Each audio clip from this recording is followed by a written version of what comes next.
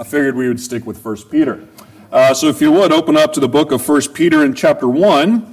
Our sermon text this morning is on verses 13 through 16. I will be reading, beginning in verse 1, on through verse 16. Let's hear the holy, inspired, and inerrant word of our God. Peter, an apostle of Jesus Christ, to those who are elect exiles of the dispersion in Pontus, Galatia, Cappadocia, Asia, and Bithynia, according to the foreknowledge of God the Father, in the sanctification of the Spirit, for obedience in the sprinkling of the blood of Jesus Christ. May grace and peace be multiplied to you. Blessed be the God and Father of our Lord Jesus Christ. According to His great mercy, He has caused us to be born again to a living hope, through the resurrection of Jesus Christ from the dead, through an inheritance that is imperishable, undefiled, and unfading, kept in heaven for you, who by God's power are being guarded through faith, for a salvation ready to be revealed in the last time. And in this you rejoice, though now for a little while, as necessary, you have been grieved by various trials, so that the tested genuineness of your faith, more precious than gold that perishes though it is tested by fire, may be found to result in praise and glory and honor at the revelation of Jesus Christ. Though you have not seen Him, you love Him. Though you do not now see Him, you believe in Him and rejoice with joy that is inexpressible and filled with glory, obtaining the outcome of your faith, the salvation of your souls. Concerning this salvation, the prophets who prophesied about the grace that was to be yours searched and inquired carefully. Inquired what person or time the Spirit of Christ in them was indicating when He predicted the sufferings of Christ and His subsequent glories. It was revealed to them that they were serving not themselves but you, and the things that have now been announced to you through those who preach the good news to you, by the Holy Spirit sent from heaven, things into which angels long to look.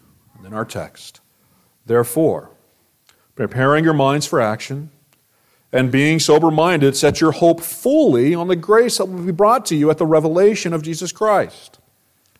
As obedient children, do not be conformed to the passions of your former ignorance, but as He who called you is holy, you also be holy in all your conduct, since it is written, "You shall be holy, for I am holy."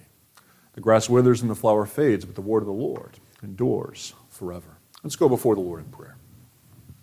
Father, we thank You for Your word, that You have not left us to fashion our own ways of life, the own doctrine of holiness and what it would mean to live a righteous life before You, but You have revealed it to us in Your word. And we ask this morning that we would conform our lives to Your word and conform our lives to Your Christ, to our Savior who is revealed to us in Your word. Let us not turn aside from it to the right or to the left, but maintain fidelity to it all our days. And it's in the name of Your Son that we pray. Amen.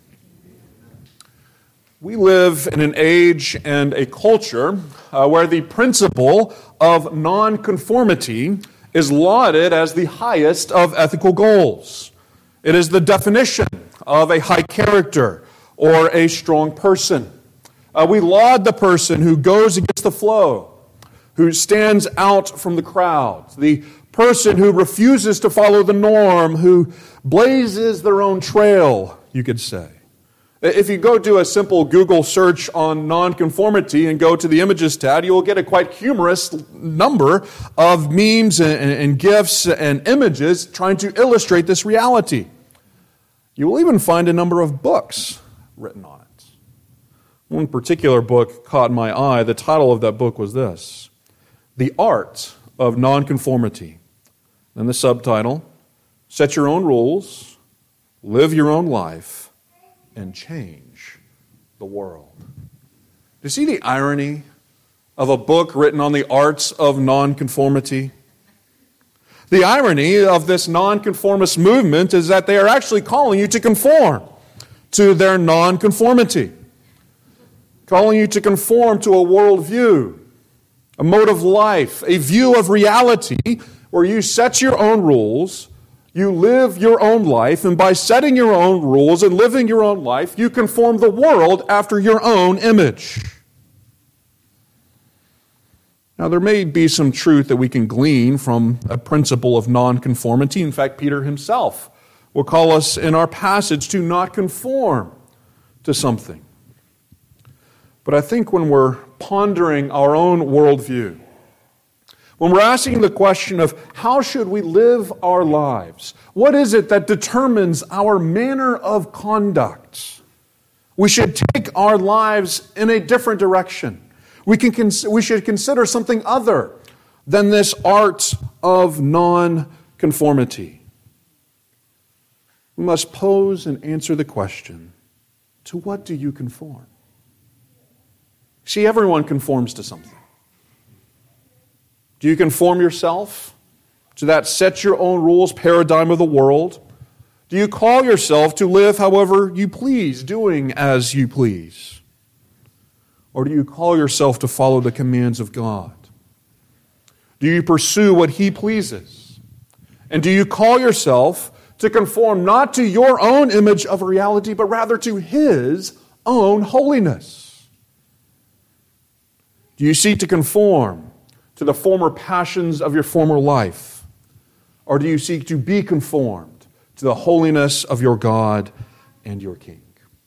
You see, I think that's the question that Peter puts before us today in our passage. Because what he calls us to do is have our hope set on nothing less than the revelation of Jesus Christ in glory.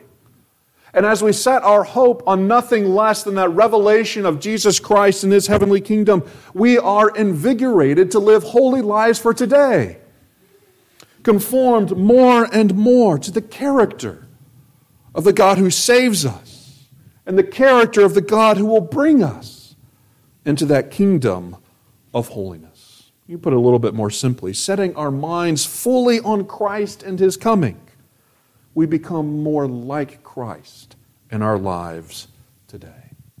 Setting our minds fully on Christ and fully on His coming, we become more like Christ, more holy like Christ in our everyday lives. I see this in three parts this morning. First, the call to hope, verse 13. Second, what you are not to be conformed to in verse 14. And then who you are to be conformed to in verses 15 and 16. Now, looking at the call to hope in verse 13, it's important to realize its context in the book of 1 Peter. And it's actually a very important verse. It forms a sort of bridge between verses 1 through 12 and verses 14 through 21, and even on into the rest of the book. It joins together these two different sections. And because of that, it's very important to pause and consider the impact of this particular verse. And we need to understand it in the way it relates both to what precedes as well as to what proceeds from it. And in the preceding portion of his letter, verses 1 through 12, Peter has been outlining the nature of the Christian life, the nature of our hope in Christ. In verses 1 and 2, he identifies Christians as elect exiles of the triune God, those who are called by His might and brought into communion with the God of heaven. And in verses 3 through 12, it's actually one long sentence in Greek. Your English teachers would be very dismayed at this, but it is. It's one long sentence, and the main point of it is simply this: worship God.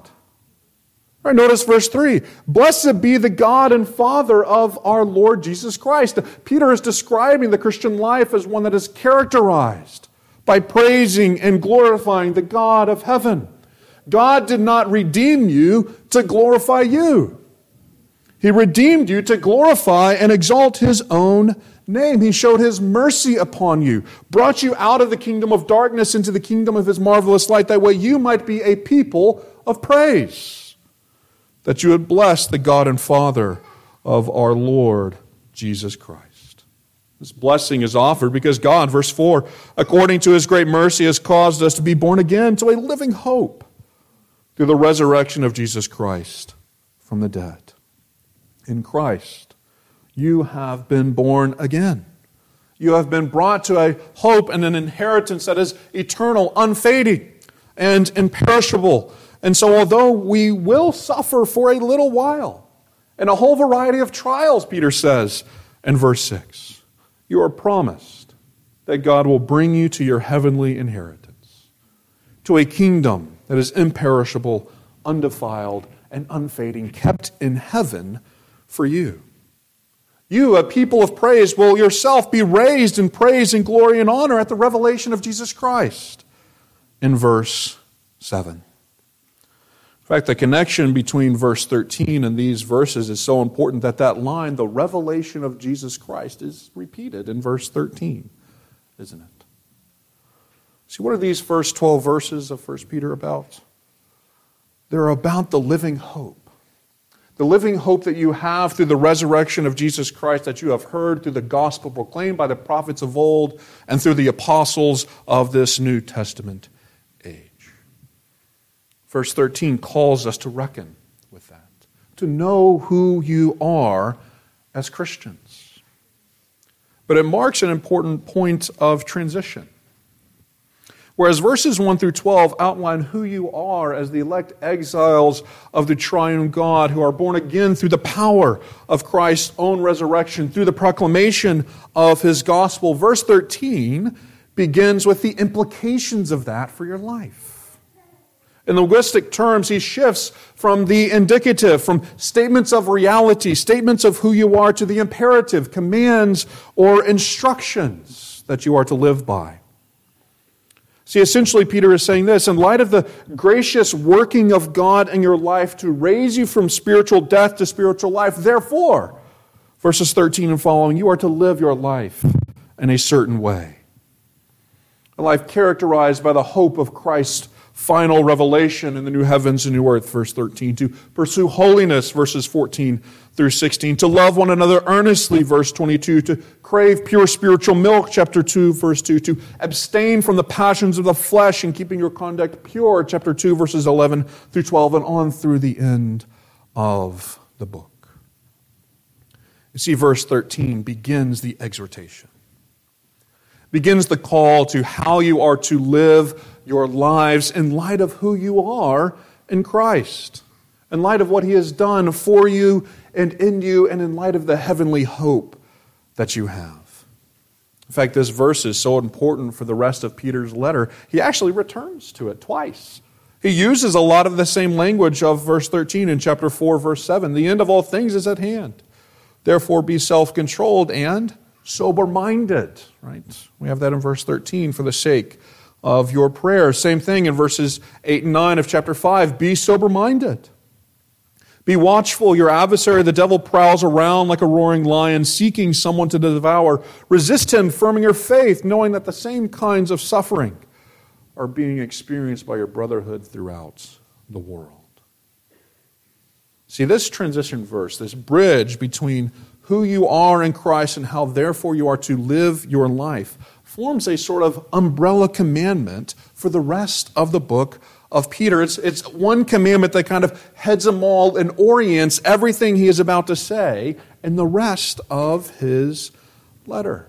You see, the structure of this book and the transition here in verse 13 is very, very important, because it calls you to consider the connection between who you are in Christ, and how you live Christ-like lives. See, there is no conflict in the Bible or in your lives between the sole divine working of salvation for you and in you and the call to pursue holiness in living. These things are never opposed to one another in the Bible. The work to God to save us is not by our own works, but it does lead to the pursuit of holiness in our lives. You could put it this way: God's redemptive work renders an effect in you. Whereas you are enlivened by the Spirit, you are renewed to where you will pursue righteousness and holiness. While once dead in your trespasses and sins, you, by God's grace, were made alive. And as you were made alive, you were set free to live lives of holiness and righteousness before the God of heaven. See, the order of this in the Christian life can never be reversed.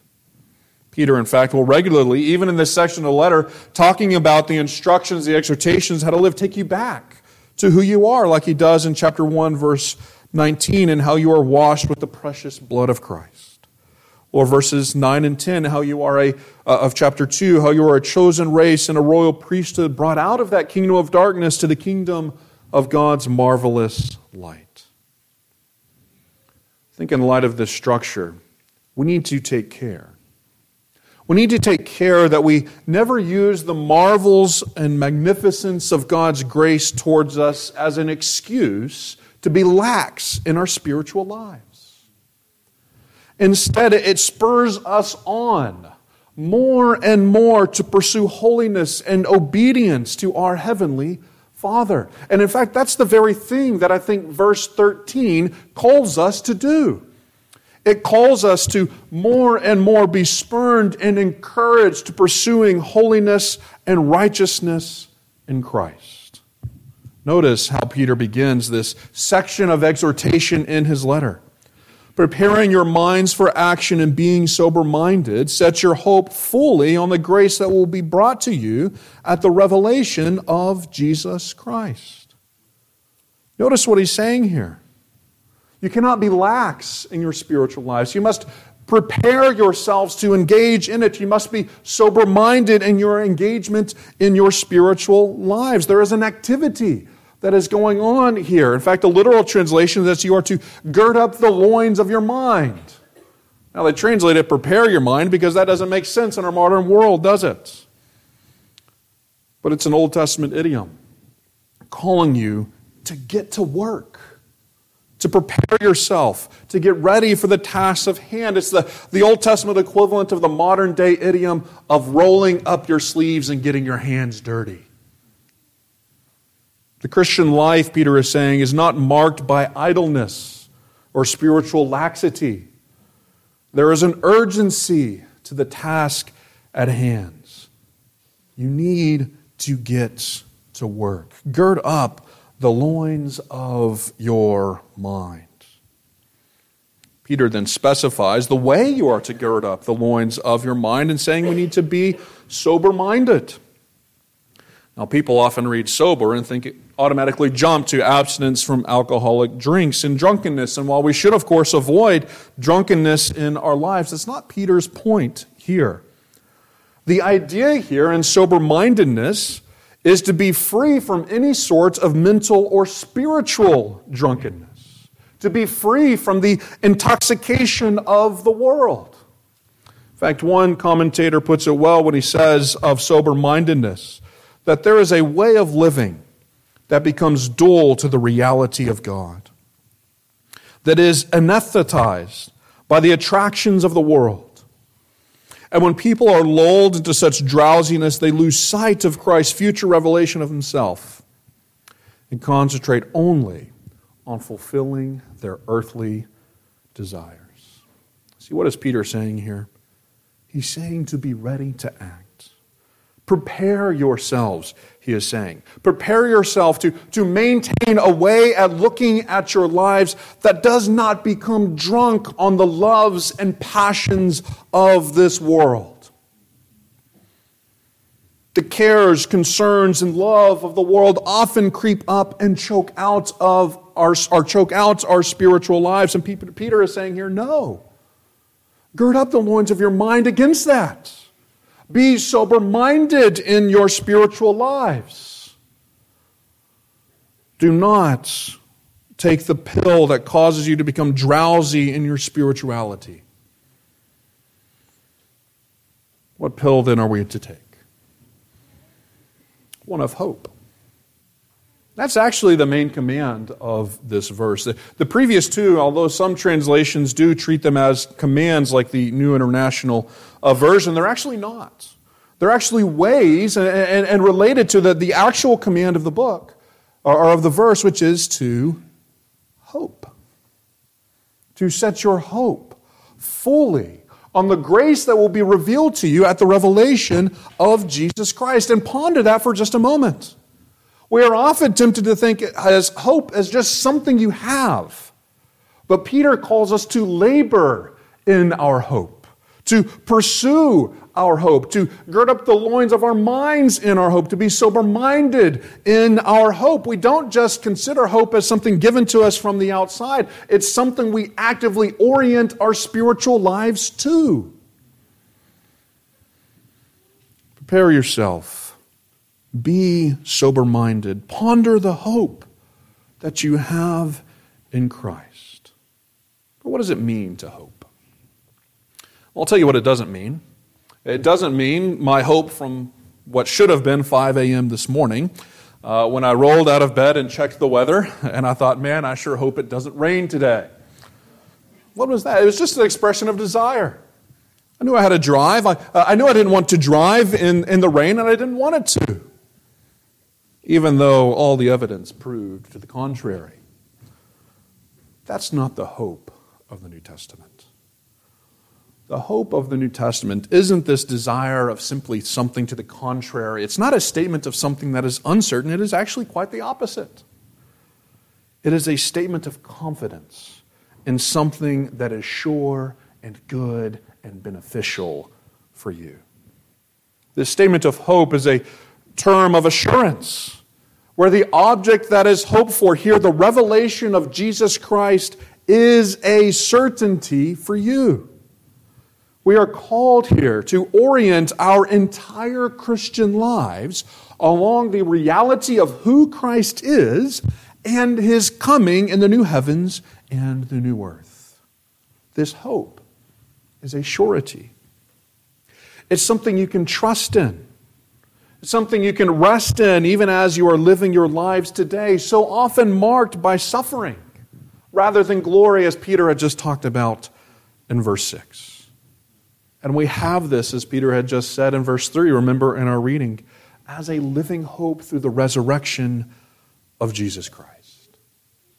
This hope is a certainty that you are to orient your life towards. And the certainty here is that Christ is coming. That's what the revelation of Jesus Christ here means. It's the coming of Christ at the end of days to usher in His final kingdom. Peter is here calling you to consider heaven as an all-orientating feature for your lives even now. To look towards the heavenly reality and know that that is the destiny for you, even if it might not look that way today. And therefore, Peter is saying, live your lives in light of heaven. He is saying you are not a citizen of the earth. You are a citizen of heaven. Be heavenly in your lives. Set your hope fully on the revelation of Christ that is to come. It's actually an important word here, isn't it?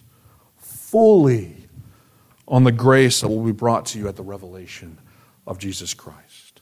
This hope that orients everything in your life is an exclusive hope.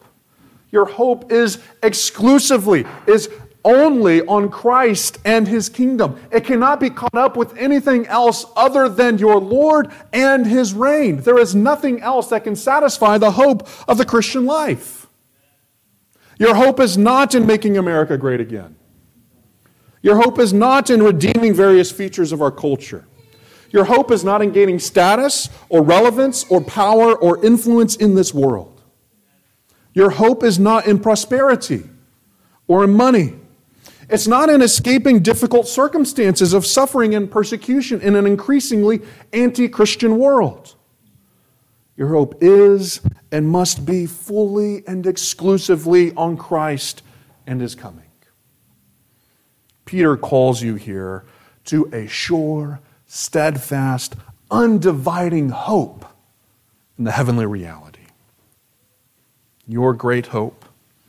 And this great overarching call that Peter has for your life is to set your gaze to heaven. To look toward the heavenly promises that are yes and amen in your Lord, and not be satisfied with anything else that this world has to offer.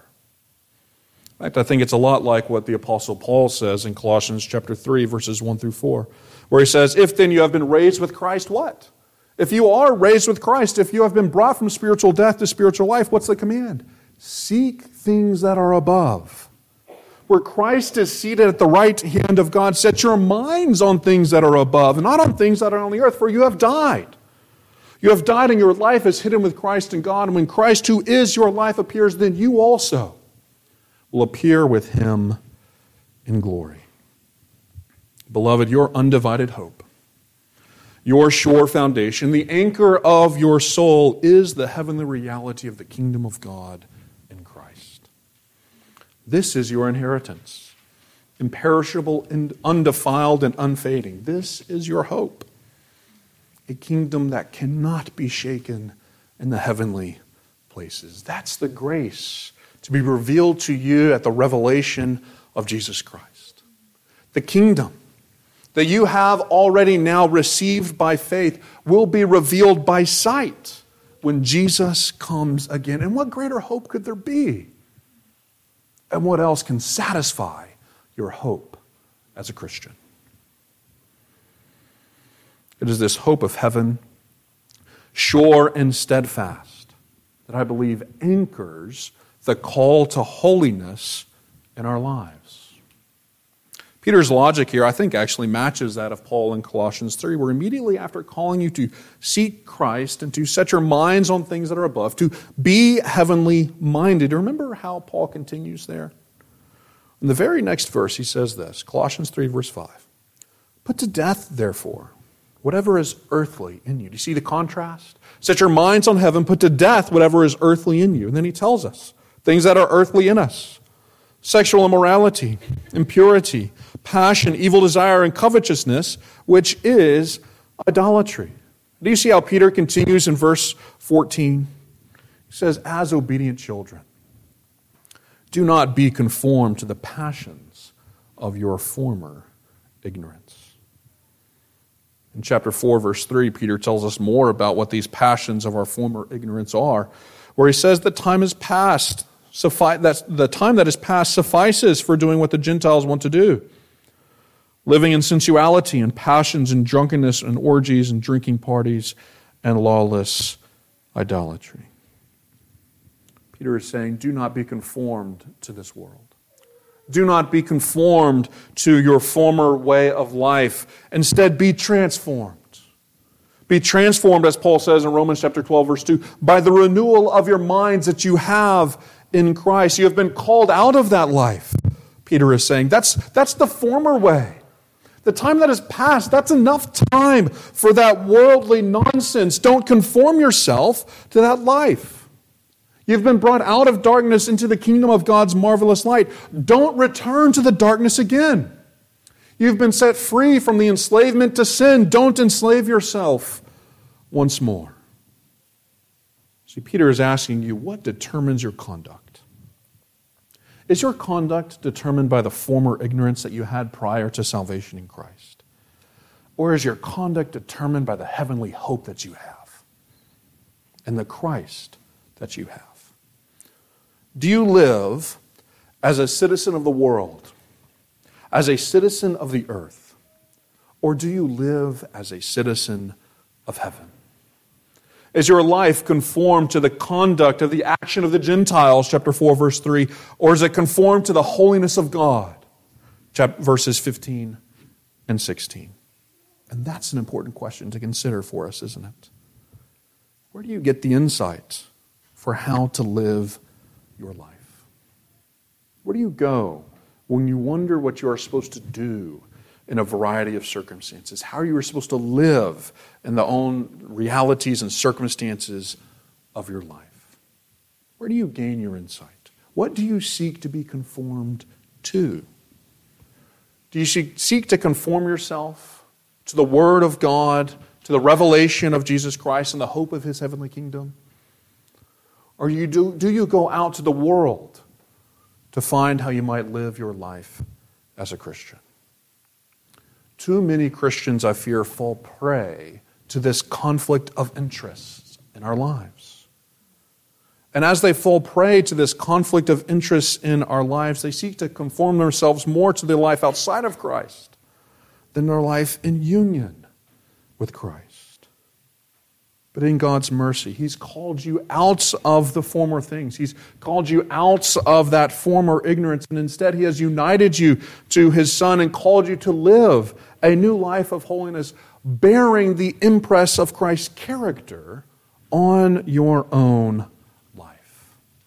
In fact, much of what Peter says in these verses and in some of the ones that follow in the letter are contrasts of the former life to the present life.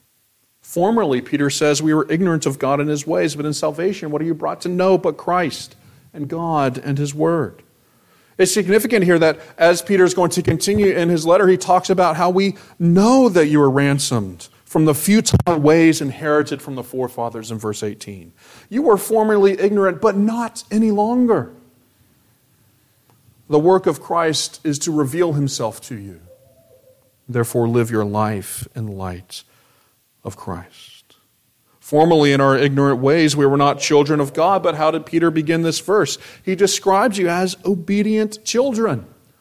Oh, that we would be obedient children to the Lord. Verse 17, he continues telling us about how we would call upon God as our own Father. Formerly, we were controlled by or conformed to the passions of our former ignorance, but now you are controlled by a life of obedience to God and His precepts. Formerly, your ways of life were futile, but now it is a way of life and faith and hope in God that leads to a purification of your souls. Formerly, your life was affirmed and loved by the world, chapter 4, verse 3, but now your life has been set free from the world to holiness of God through the living and abiding Word, and therefore you will be rejected and slandered by the world. 1 Peter chapter 4, verse 4. This is a time of conflict, you see. A time of conflict of interest between the former things, our former passions, and the reality of our salvation in Christ and our future inheritance. So let me ask you again. In this age of conflict, where do you gain insight for your lives? To what do you seek to be conformed? Do you seek to conform yourself to those former passions?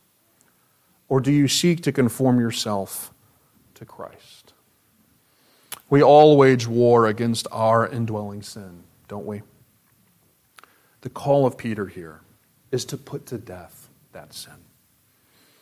To be not conformed to our former way of life, and instead to be conformed to who we are in Christ. That's where Peter takes us last of all in verses 15 and 16. Whereas verse 14 presents the negative of what we're not supposed to be conformed to, how we are not to conform to our former selves, not to conform to our former ignorance, not to conform to the former way of life like the Gentiles. Instead, verses 15 and 16, we get the positive, who we are to be conformed to. And the contrast here is quite clear, isn't it? Our lives, our holiness is to be according to the one who has called you. To be holy means to be conformed to the character of the God who has brought you out of darkness and into light. To be God-like, to be Christ-like in your lives. And I think the way Peter puts this is very important. The call to holiness in verses 15 and 16 is a statement according to the holiness of the one who has called you.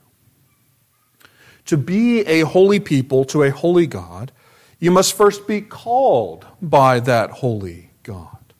What Peter means by called here is what theologians call effectual calling, where God, by His grace in His own might, calls you out of your former life and renews you and makes you new in Christ. You must first be, Peter is saying, a people for God's own possession, that you may proclaim the excellencies of Him who called you. Same verb. Out of darkness into marvelous light, 1 Peter chapter 2, verse 9. God is the one who has called you to His eternal glory in Christ, 1 Peter chapter 5, verse 10. But not only does God call you, but the God who calls you empowers you to live a life of holiness. 2 Peter chapter 1, verse 3. All things that pertain to life and godliness are through the knowledge of Him who called us to His own glory and excellence. See, there is never a command to works and holiness without the grace of God calling us and the power of God giving us what we need to live that holy life. You are children of God in Christ, born again through the imperishable seed of God's word, bought with the precious blood of our Savior, and therefore you are made holy and may live a life of holiness even today. The ground for this is God and His mercy in Christ. And the potency, the power for this is God and His mercy in Christ. And what does God in His mercy, through the shed blood of Christ, work to bring you to? He brings you to His Son.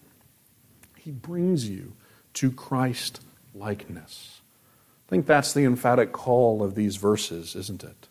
It's all about being like the one who calls you, being holy as He is holy. Instead of conforming yourselves to your former passions, not setting your own rules, not living your own life, you are to be conformed according to the one who has called you. And Peter even quotes a passage from the book of Leviticus to anchor this reality, where he says, "You shall be holy, for I am holy." Where do you look to gain insight to how to live your life? Peter is saying, look to Christ. Look to your Savior. Listen to His word and let Him be the impress upon your character. Beloved, don't miss the gravity of these verses. In the fall, when mankind and Adam refused to conform to God's holiness and pursued sin and death instead, what did we lose? We lost fellowship with God. We lost that holy likeness to the God of heaven. We were confirmed in darkness, sin, and death rather than holiness, life, and light. But the power of God and the gospel of His Son is to break the power of reigning sin, to call you back to Himself, to renew you in holiness, renew you in His own glorious likeness, to confer upon you His own image. In salvation, God renews you and makes you more like Him, crafts you like the master craftsman into the image of your Savior, Jesus. Whose holiness is it that you receive besides the holiness of Christ imputed to you by faith? And whose image, therefore, should you bear but the image of Christ in your life? You see what Peter is saying here? He's saying, don't be conformed to the world. Be conformed to Christ. And be conformed to the world to come. See, God breaks the power of reigning sin. He renews you in the image of Christ today, and He also gives you the hope of glory. When we read verses 15 and 16, we need to remember verse 13, don't we? The call to holiness today is anchored in the hope that we have at the revelation of Jesus Christ. And when Christ returns in glory, He will fully renew us in His image. The war that we rage against sin today will be brought to an end in victory when Christ comes again. And you who are now fully known by God will know God fully yourselves. And you will be renewed in perfect righteousness and holiness. You will fully bear in glory the image of your blessed Savior. No weight of sin bearing you down. We have a hope of holiness, don't we?